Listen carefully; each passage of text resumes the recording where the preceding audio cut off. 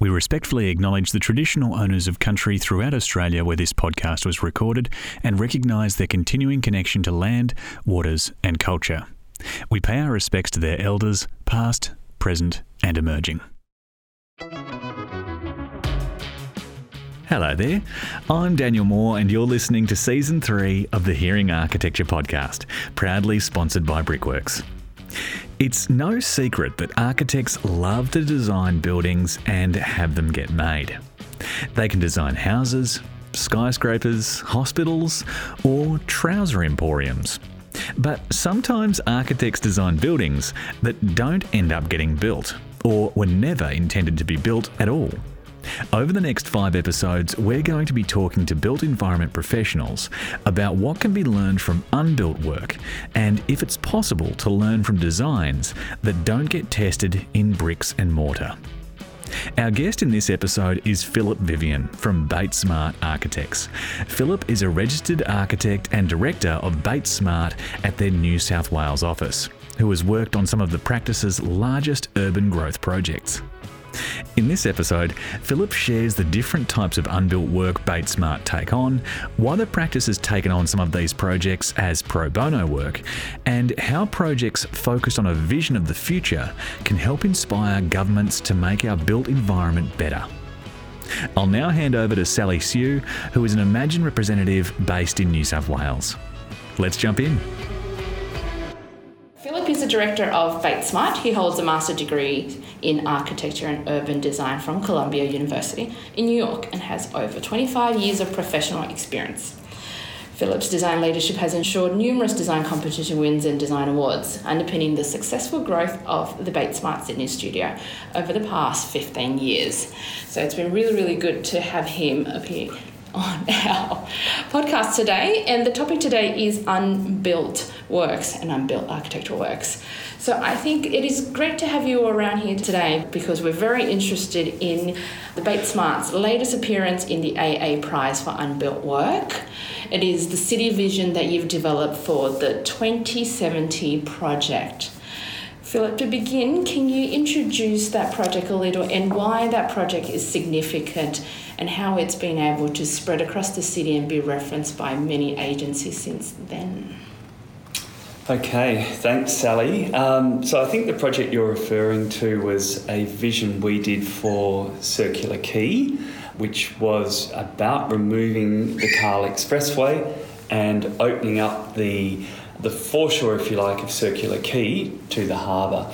And that project came about because the state government was, at the time, and we started this project probably about 4 to 5 years ago, the state government was looking at spending $200 million to upgrade the Cahill Expressway and the ferry terminals. And my concern was twofold, that the Cahill Expressway fundamentally disconnects the city of Sydney from its harbour and leads to a very poor urban environment down there that is constrained and contested between really multiple modes of transport and very little public open space. And I felt that spending $200 million was not actually going to fix that problem. It might have made it slightly more visually attractive, but I thought that it wasn't fixing the fundamental problem, which is the obstruction or the barrier between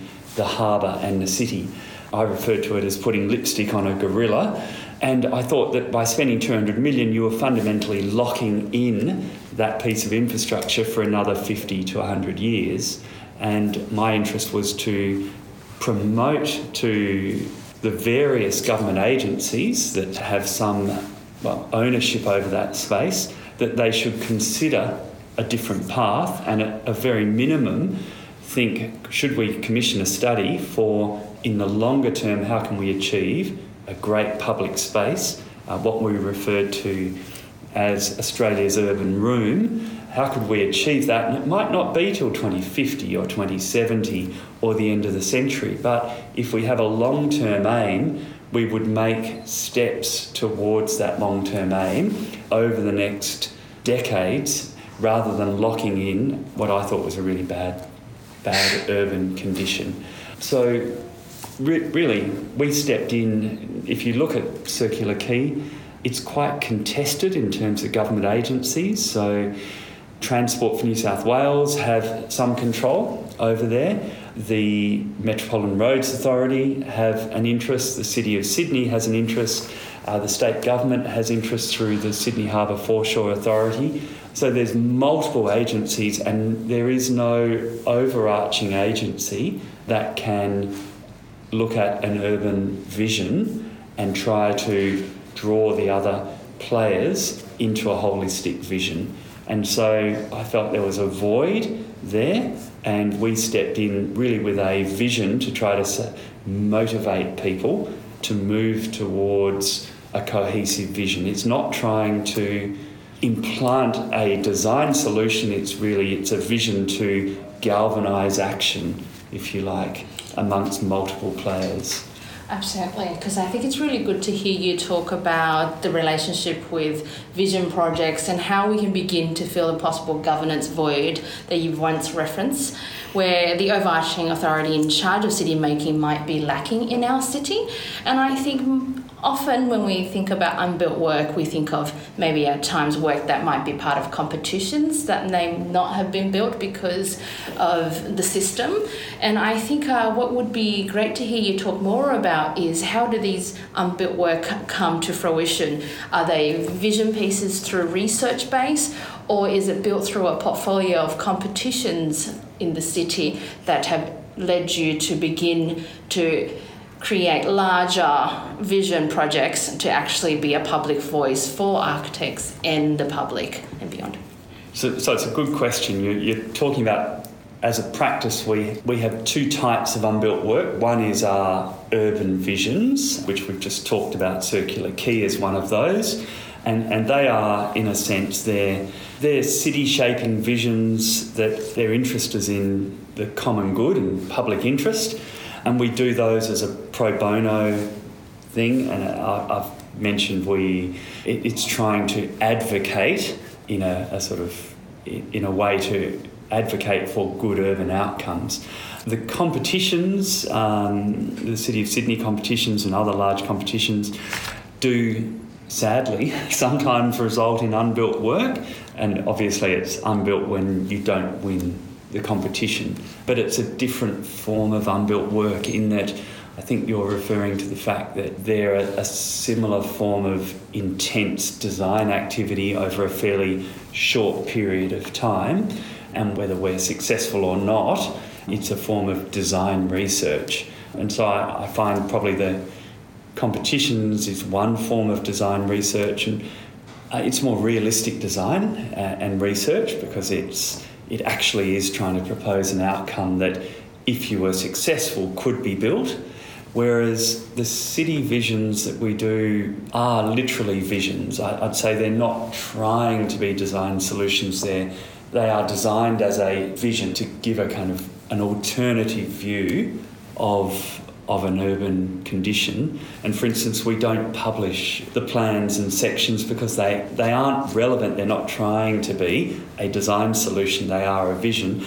In part, they are inspired by some work that I was familiar with when I was living in New York in the early 1990s, and the Tri-Borough Planning Authority came out with a series of what were at the time freehand black and white sketches of alternative urban scenarios under different planning conditions. And so they looked at a certain urban condition and they said, well, if we go down this planning path, this is what it might look like in 25 years' time. And if you go down this path, it might look like this. And so what they were trying to do is assist the general public in envisioning the impact of different zoning and regulations.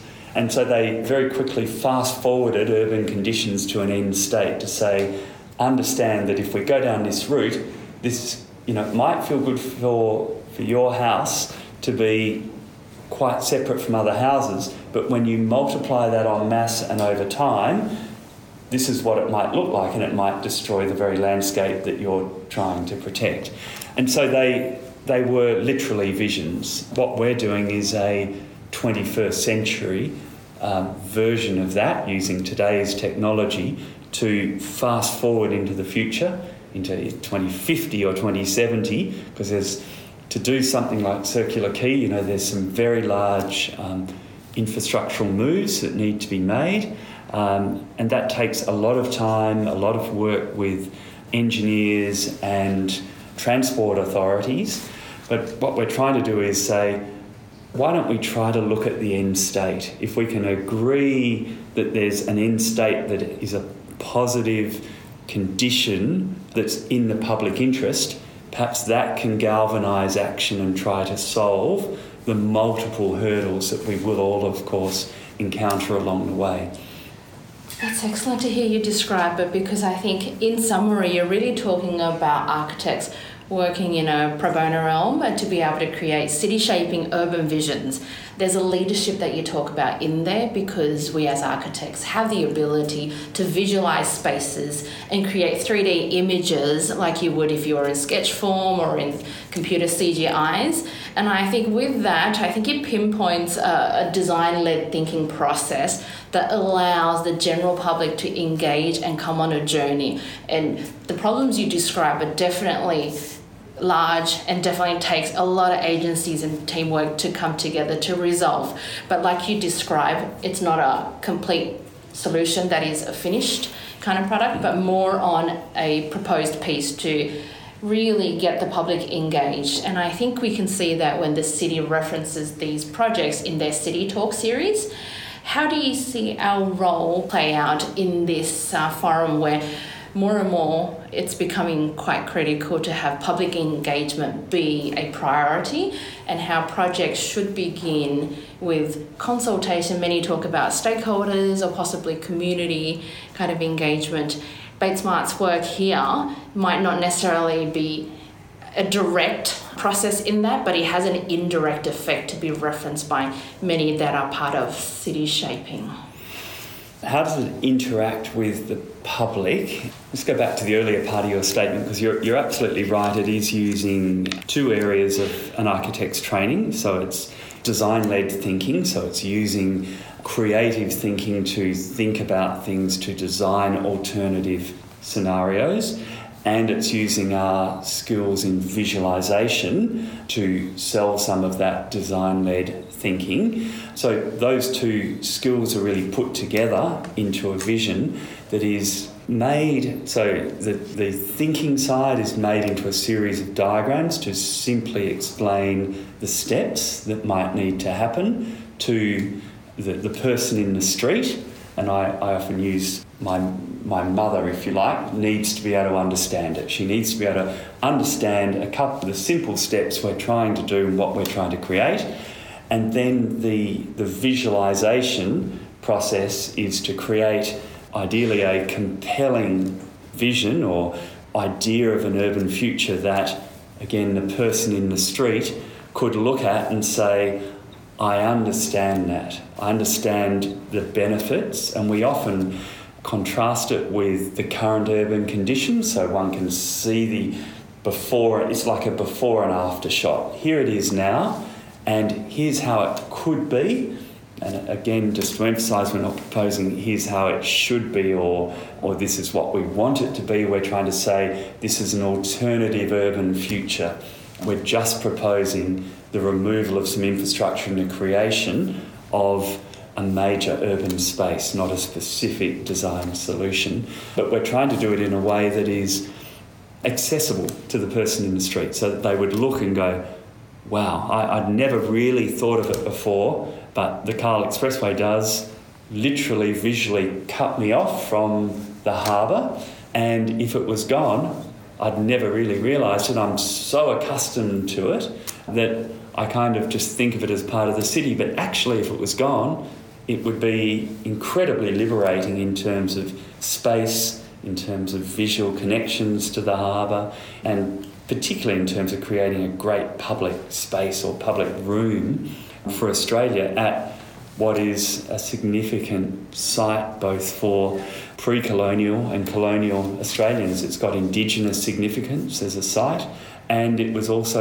the site of the first fleet landing. So it's really, in a sense, the birthplace of our nation, and yet it's dominated by cars and trains and light rail and ferries, and some of those...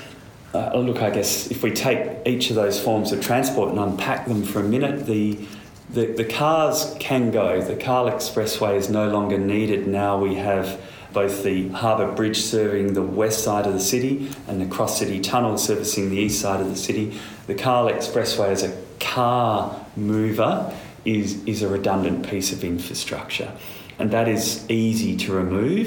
The rail line, we have looked at an alternative rail line that would move it one block to the south, so it would travel underneath Bridge Street, and there would be a new underground station at Bridge Street, and Sydney has all of the tunnelling expertise to develop rail tunnels, and this is a relatively short piece of track. It's under 2 kilometres long, and if you consider that we're currently tunnelling vastly more than that for Sydney Metro, I think this 2 kilometre piece would transform the relationship of our city to the harbour. Now, the light rail and the ferries are both, I think, pedestrian friendly forms of public transport, and also environmentally friendly forms of public transport. So we've left them, and they would certainly activate that space. We have shown upgraded ferry wharves. I think few people would think that we don't need to upgrade those ferry wharves. And one of the things we have done, though, is remove one ferry wharf in front of Customs House, so to create a major public space in front of Customs House and reconnect Customs House to the harbour, which was its original function, of course. It was the Customs House where incoming goods and outgoing all went through customs. It's been disconnected from the harbour, which disconnects it from its historic function. And we felt that a major kind of hard urban space would be a celebration of the original function of Sydney as a harbour city. That is great to have you illustrate in detail and describe in detail the project, because we'll be seeing that in the reference images that we publish, and I think it was really good to hear you talk about the thinking behind every little detail. There were definitely vision moments in the project, as well as a genuine attempt at reviewing the pragmatics to make sure this project has the ability to proceed and move forward. You touched on quite a few sustainability reference in the project, and I think it's really good to hear you talk about it, because in our current times we have a lot of problems with rapid urbanisation. Sydney's growing really quickly. Lots of development is happening from the city north to west to even south. Infrastructure-led or not, we also have climate crisis at hand that you've referenced in many of your projects. Through that, how do you anchor your projects with the current topics that we've just touched on? What drives it to be what it is? Because this project is a series of vision across Sydney. This includes Circular Quay, or even Park Street, and Summit Central too. Can you share with our audience the greater picture of the Sydney 2070 project? Sure. So you're absolutely right. I guess all of our urban visions are underpinned by a couple of beliefs and observations in what is currently happening in our cities. So we are, as you noted, we're experiencing rapid urbanisation across all cities in the world, and it's been predicted that whilst we currently have about 54% of the global population living in cities, by 2050 that's increasing to about 75% of the global population. So there's mass urbanisation happening across the world, and Sydney's population is predicted to approximately almost double. I think we add 4 million people by 2050. So one of the questions is, how do we create a more livable city in the future? But equally importantly, how do we create a more sustainable city? And we are facing a climate crisis. We do need more sustainable forms of living. And so one of the other concerns I've had is looking at the form of development of Australian cities, that we are heading toward, we have a very unsustainable city form. And look, by a little bit of background, I grew up in Perth, and I'm going to use Perth because it really highlights the point. So Perth is a city that grew up in the second half of the 20th century. It's a monocentric city. It's got a central CBD, and it's a car-based city, and it actually developed what's called a corridor plan, and it has these finger-like corridors that it just runs north, south, east and northeast and east. It has these corridors, and they're based on freeways. And it's all about the car, and these corridors run for, you can drive for nearly an hour in a corridor. And so it's really an unsustainable form of development with low-rise, low-density suburban sprawl just going on and on forever. And that form of development is very hard to retrofit more sustainable forms of transport like public transport. So I was very concerned with that as a city model, and if you then apply that to Sydney, and we're going to expand or nearly double our city, if we keep developing in a kind of low-rise urban sprawl, we have a real problem. And so to that end, I'm a firm believer that we should be developing cities that are compact and really well connected by sustainable forms of public transport. So a sort of compact, connected city.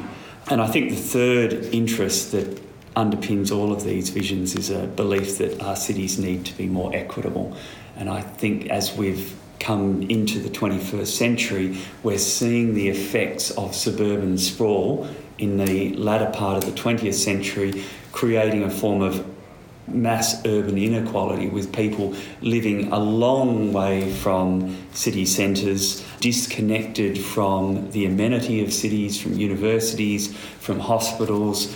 They're disconnected from public transport, and they're disconnected from jobs. And so we're creating these outer perimeters of people with health and obesity problems, employment problems. So embedded in our city form is a form of inequality. So it's unsustainable, it's inequitable, and what these visions try to do is promote improving public space, improving connectivity by rapid transport, and creating dense clusters. I believe the way forward is for connected cities that might be polycentric cities, and you'll see that Sydney is now heading down that route. So we have a vision from the Greater Sydney, or the former Greater Sydney Commission, which is the Three Cities vision, which will enable people to work in at a minimum of 3 different centres, but also recognises multiple other dense clusters in the city as being important working and living clusters. And I think what that will do this century is give us much more varied housing choice. So if we wind the clock back to the late 20th century, really the housing choice was a small amount of apartments in the inner city and a massive amount of low-density suburban sprawl in the outer parts of the city. And I think we're now heading towards a greater housing choice where you can live in an apartment in the inner city or in some of these denser clusters, and that's needed to stop the sprawl and also to create more affordable housing. And I think probably one of the greatest challenges we face, and indeed all cities face, is the provision of affordable and key worker housing. And interestingly, just last night we heard Sadiq Khan talk about the fact that in London there 35% of some of their developments are for affordable and key worker housing. And I think Australia has a long way to go, where currently local government is trying to get between 4 and 5% of affordable housing, and that's simply not enough. We need to look at other global cities and global exemplars and raise the bar and encourage more affordable housing. I think it's interesting to see how the City of London does it. Like us, they offer FSR bonuses, but unlike us, they're offering a fast-track approvals process that if you comply with the upper limits of the affordable housing, they will fast-track your approval. And I think we've got to look at innovative ways to unlock affordable housing for our country. Interestingly, one of the other exercises we did, one of the other urban visions, was to build housing, if you like, over rail corridors. And we did an exercise in the city of Sydney as a local government area and identified the potential. We mapped all of the rail land in the city of Sydney. We then took a 400 metre or 5-minute walking radius from all of the transport hubs, and we identified land within 5 minutes walking distance of a transport hub, so a rail hub, and we looked at a methodology of building housing within 5 minutes walk of a transport hub, and that would use prefabricated planks to create a land deck and prefabricated housing units as a sustainable form of development over rail. And we then proposed using build to rent as a model. And so by offering this land, which is already in state government ownership, and saying to a build to rent developer, you may do a build to rent scenario here, but you must provide, and we said 35% as affordable housing. And the way we came up with 35% is generally in apartment buildings, multi-residential housing, 35% of the value of an apartment is in the land. And we are saying, well, if the state government offered this land for free in return for 35% of the housing as affordable housing, that would be approximately equate to what the developer would have had to pay for land if they were building it elsewhere. And so that would suddenly fast track a large amount of affordable housing within walking distance of train stations and metro stations, and seemed an ideal way that we could start to tackle this affordability crisis. So that's just using one of the other kind of research exercises that we've done of how to tackle equality and the housing affordability crisis. Philip, it is really great to hear you talk about this project in detail. So that's the Sydney 2070 project. And I think I will have to say up front that your architecture advocacy is absolutely admirable. And it's so important to hear you talk about these projects because they really contribute to the public and civic debate about cities. And I think it is also very relevant to see how Sydney is transforming. George Street is now pedestrianised. There's a lot of infrastructure investment that's happening across our city here. Did all of this had any influence on why this project is so important? How has it changed the details of the project, and has your vision evolved through the years as you watch Sydney transform? Yes, it's a great question, Sally, because I guess we did start all of this about 10 or 11 years ago, and a lot of the projects you're talking about, so George Street, the addition of the light rail, those have all happened in the years since, and I think they are exactly the sort of infrastructural projects that the city should be undertaking. And the other one that we're yet really to see, at least in the inner city, is Metro. And again, I think I talked before about having a connected city with highly sustainable transport, and I think Metro, the light rail and the pedestrianisation and greening of our city is exactly what ought to happen. But if we wind back the clock 11 years, one of the first projects we did was looking at height limits in the city of Sydney. We were actually asked by the Urban Task Force to say, well, they commissioned 3 architects to create a vision of Sydney with different and taller height limits. And our first reaction, and I should say this, the state government at the time had just cancelled Metro, which I thought was a very necessary thing to make Sydney a more sustainable city in the future. And the state government had cancelled it.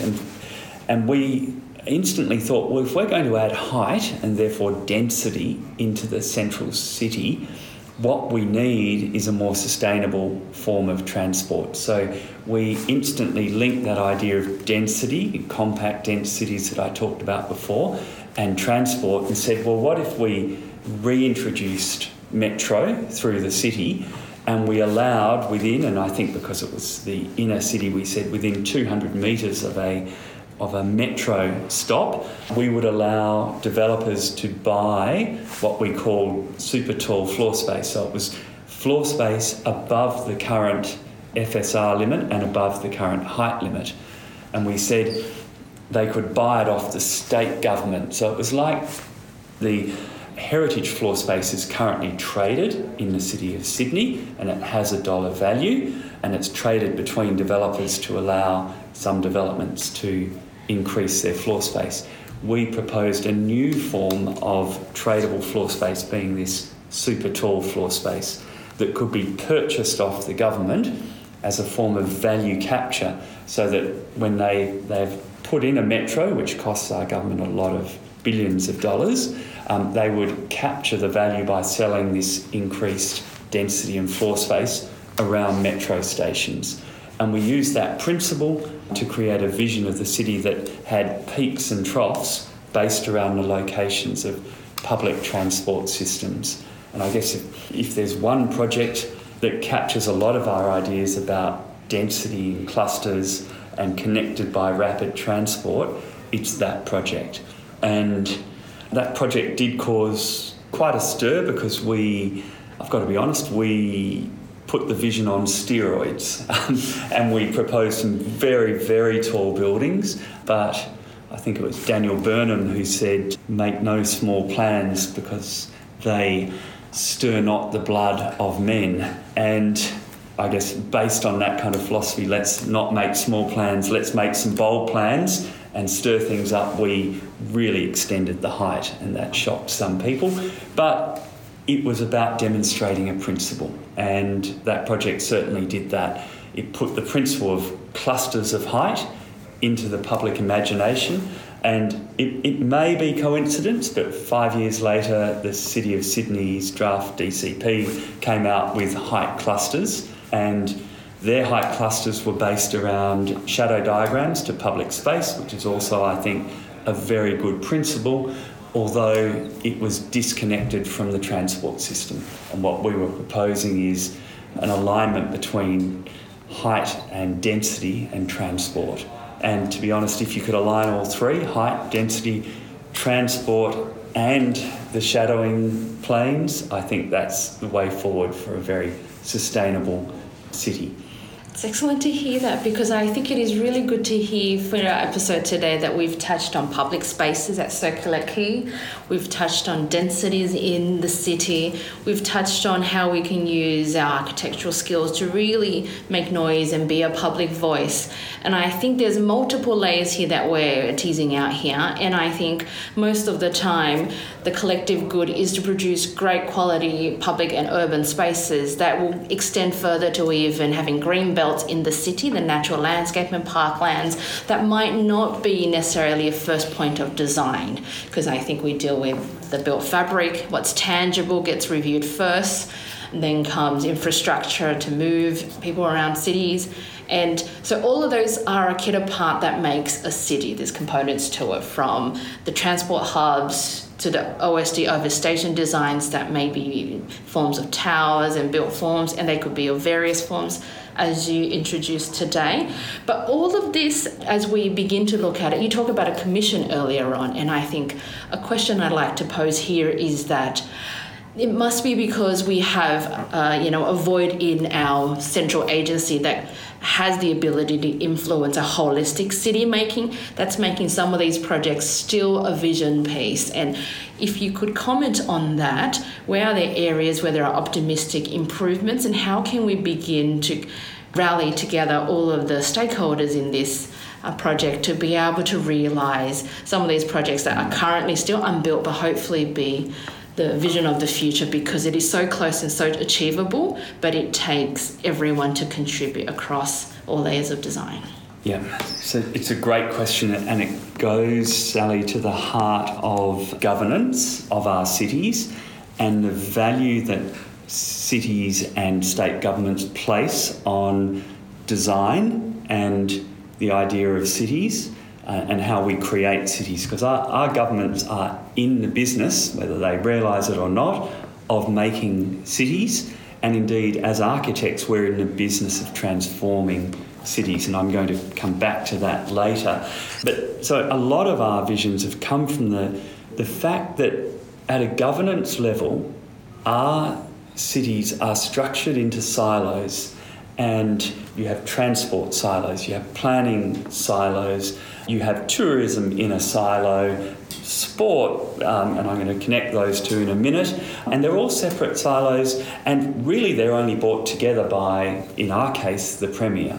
And what is missing in that is someone with an overarching vision that connects those silos, but into a city-making and city-transforming proposal. And that agency, sadly, doesn't exist. The closest I think we've come is the Greater Sydney Commission, but it has been looking at the macro planning and doing some very good work at the macro scale of transport, connections and large clusters or centres across the city.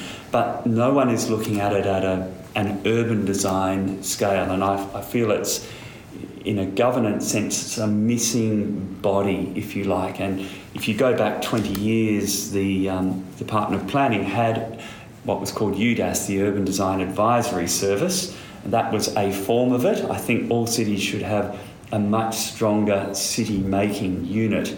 And I'll give you an example, because we did an exercise that was looking at Central Rail Yards and proposing a stadium over Central Rail Yards. And the reason that came about was it was a reaction to the state government at the time had proposed spending, I think it was close to $2 billion, upgrading two existing stadiums, one at Moore Park that they proposed to demolish and rebuild, and one out at Homebush, which they were going to spend a lot of money upgrading.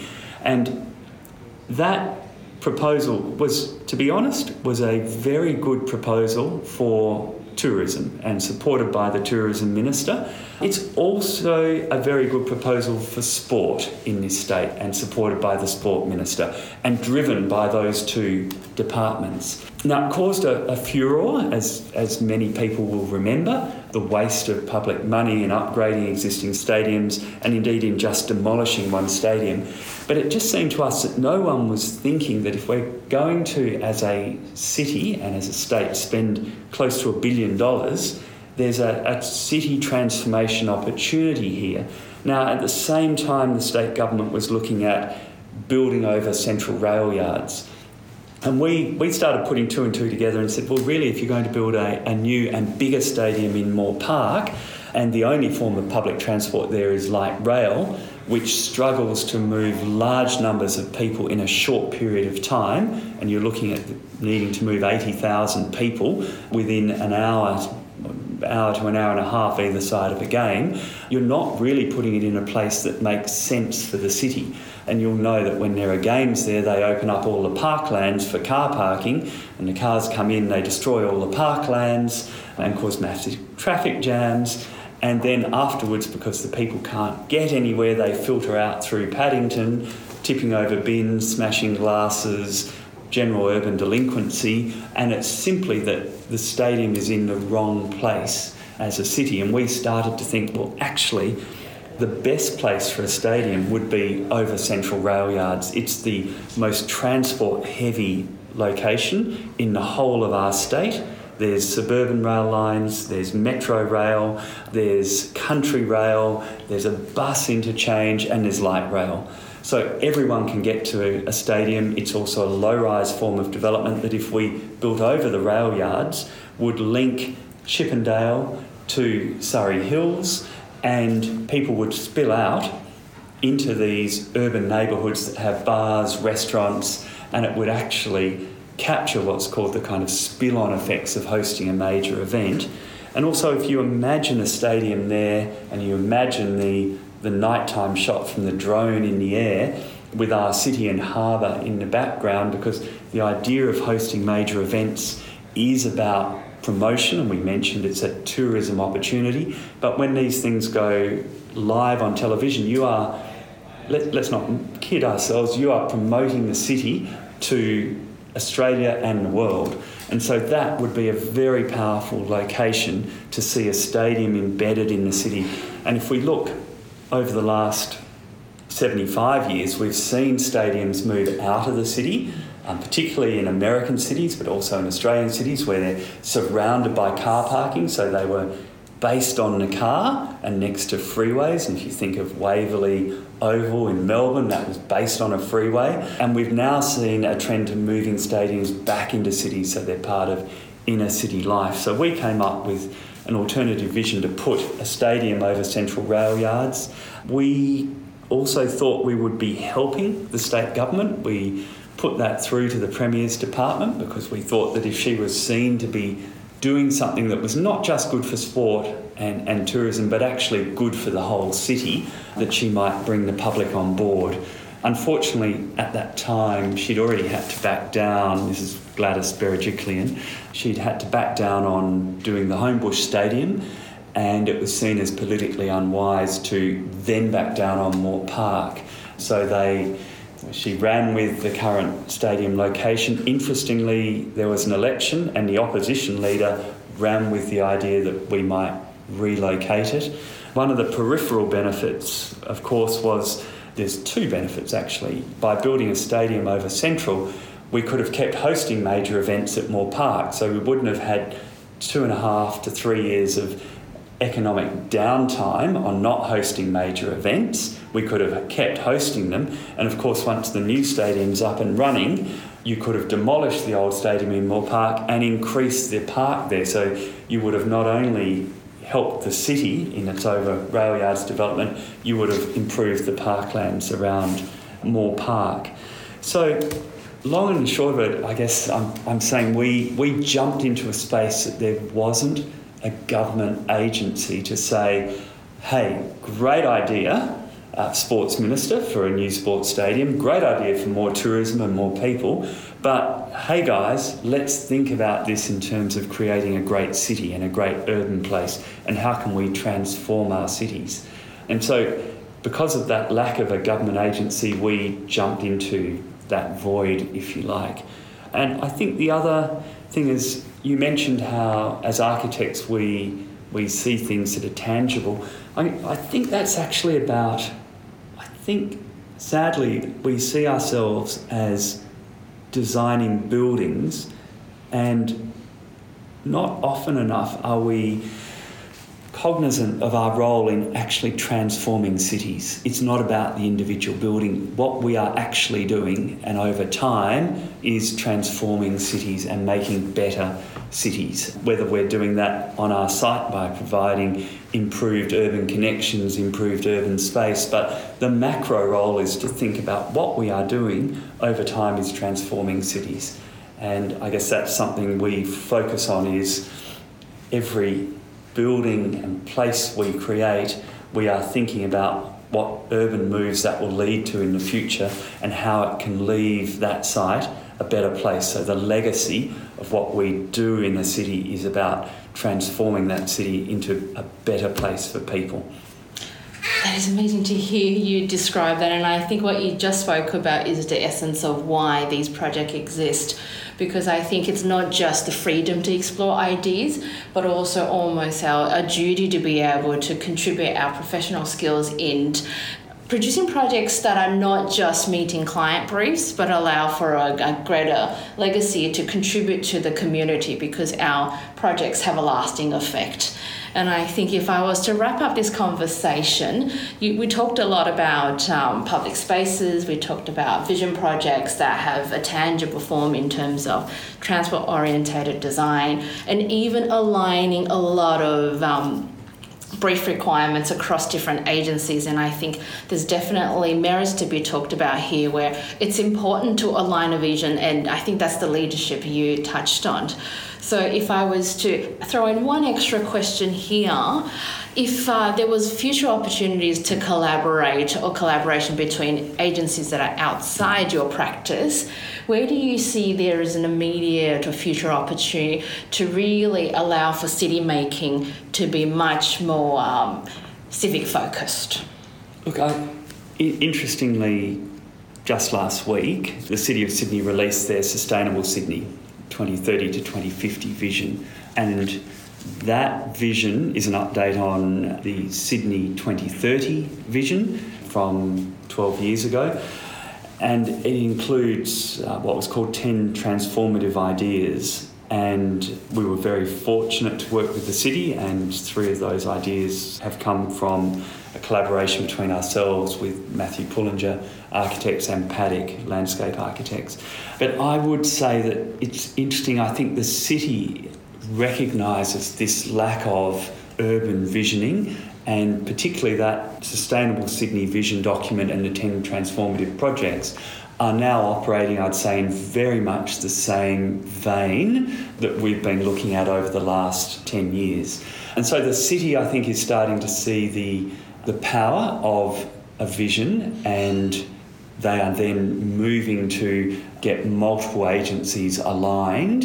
What I'd love to see, I guess, is to have an agreement at state government to collaborate, and whether it's led by the city or the state, but it's the idea that we would get multiple tiers of government collaborating and aligned, and recognising that it's not about our siloed interests, be they sport or transport or whatever it is, that actually what we're collectively about is building a better city and a better future, most importantly, a more sustainable city, a more connected city, a better place for people, a greener place for people, dealing with a cooler urban environment, and a more equitable city. So we're about creating better cities, and that needs some agency as a custodian of the future of our city, in my belief.